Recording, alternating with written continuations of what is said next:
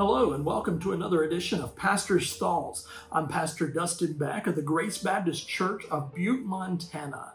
Today, I want us to look at the scriptures and look at yet another principle from the Word of God. As I was reading through the book of Colossians and chapter number 3, I was looking at the characteristics of our calling in our everyday life. That was the heading in my Bible. And as I was looking at it, I started thinking about the principle of replacement. The idea being out with the old, in with the new.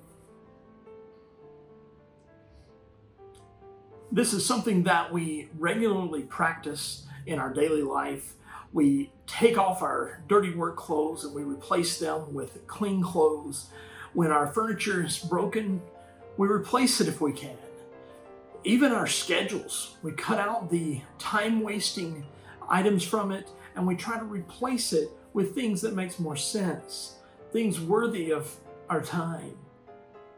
Rarely do we omit something from our lives without replacing it. See, the principle of replacement in our lives, it just comes natural.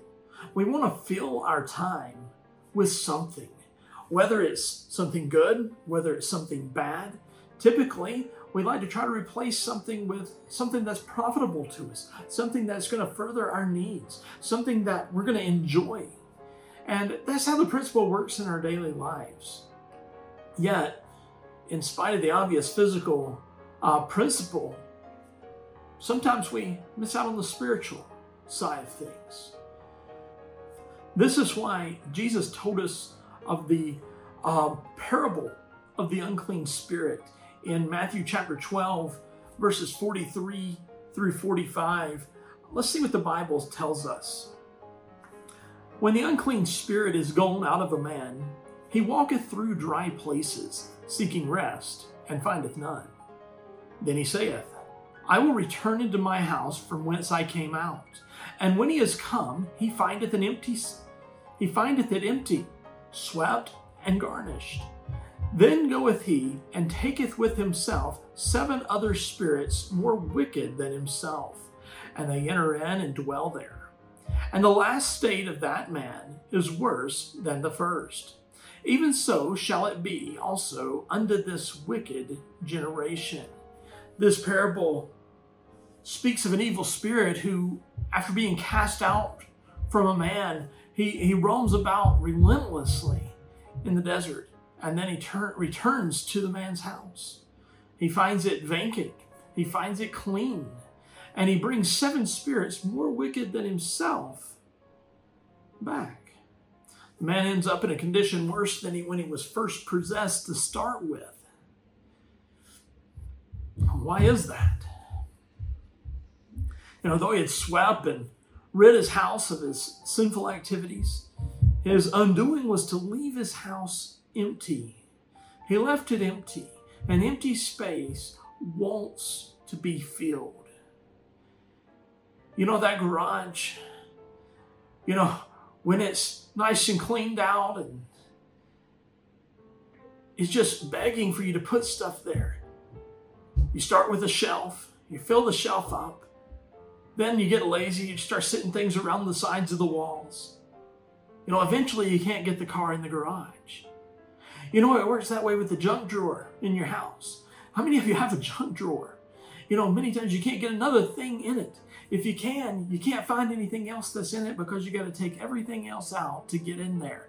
Everything, all the clutter gets in the way. And we've got to be careful that our spiritual life doesn't get cluttered to the point that we can't do what we need to do for God. This man had failed to replace his former sinful habits with godly spiritual habits. He had just left the room open. And the devil wants to fill every crevice he can in your spiritual life.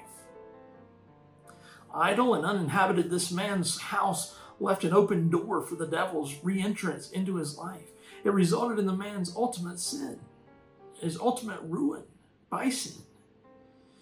Maybe the most obvious application of Jesus' parable is that a lost person cannot simply clean himself up and become progressively better. It doesn't work that way. You know, we need Jesus in our life, but the devil will have you believe that you can do it on your own. You can get better on your own.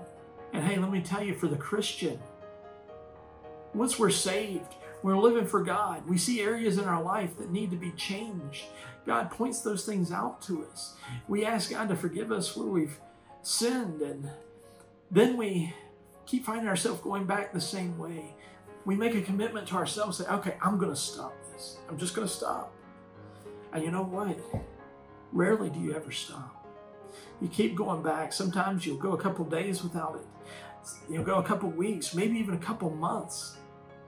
But you always come back. We've got to be careful that we're not trying to do things for God in our own power. We can't change.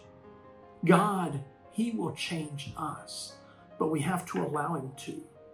In Psalm 119, verses 9 through 11, the Bible says, "Wherewithal shall a young man cleanse his way? By taking heed thereto, according to thy word. With my whole heart have I sought thee. O let me not wander from thy commandments. Thy word have I hid in mine heart, that I might not sin against God." See, the word of God, that's what's going to change our lives. That's what's going to change our heart.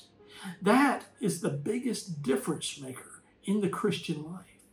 But for me to say, yeah, I'm just going to stop doing this, I'm just going to change, without the basis of the Scripture, without the Word of God indwelled in us, without the Word of God, the Holy Spirit isn't reminding us, hey, remember what you read? Remember what the Bible says? Hey, look, here's what it said. We need to be in the Word of God. It is the key. If we can't find something godly to replace something with, let's replace it with the Word of God. It's going to be the most profitable thing we can find. You see, wrong must be replaced with right. Is there something that you have that you simply tried to stop, but it keeps coming back with vengeance? See, this principle of replacement is found throughout the New Testament. It teaches us that when the Holy Spirit convicts us of a sinful practice, an attitude, an activity, rather than trying to simply stop it, we have to replace it. Colossians 3 uses the language to put off and put on. And that teaches us this truth of replacement. Colossians 3 verses 8 through 10 says this, "But now ye also put off all these, anger, wrath, malice, blasphemy, filthy communication out of your mouth. Lie not one to another, seeing that ye have put off the old man with his deeds, and have put on the new man, which is renewed in knowledge after the image of him that created him." See, the lost person hasn't put on the new man. He doesn't have the new nature. This is going to be an impossible task, to just change everything to the good that God wants. We've got to be saved. We've got to trust Jesus Christ as our Savior and Him alone. When we do that, the Holy Spirit indwells us.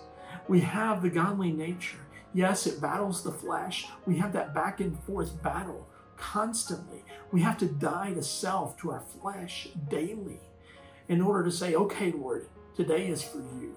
I'm going to put aside these things that I want to do, that my flesh wants to do. And I'm going to live for you. I'm going to be in your word. I'm going to start the day off with my devotional reading. I'm going to meditate on the scriptures throughout the day. I want to think about what you would have for me. I'm going to pray. I'm going to ask you, Lord, to give me opportunity to be a witness for you. Give me an opportunity to do whatever it is that you would have me to do to fulfill my purpose for life. The question today is, have you been following this principle of replacement? Or have you been trying to do this Christian walk on your own? As a Christian, as we put off the old man, we put on the new man. We need to put on the new things of godliness. We need to put off that sin of anger, wrath, malice, blasphemy, filthy communication, among many other things. And we need to replace those things with the truth of the Word of God, with the commandments that God has commanded us to do. We need to take action and fill those voids of time in our life. Thank you for taking the opportunity and the time out of your day to listen to my thoughts. This has been another edition of Pastor's Thoughts. Again, I'm Pastor Dustin Beck at the Grace Baptist Church of Butte, Montana. If you live in or around the city of Butte, come by and check us out. We have services 10 o'clock Sunday school, 11 o'clock morning worship on Sunday, followed by a 2 o'clock afternoon service, and then a Thursday evening Bible study at 7 o'clock each week. Thank you again. Have a blessed day.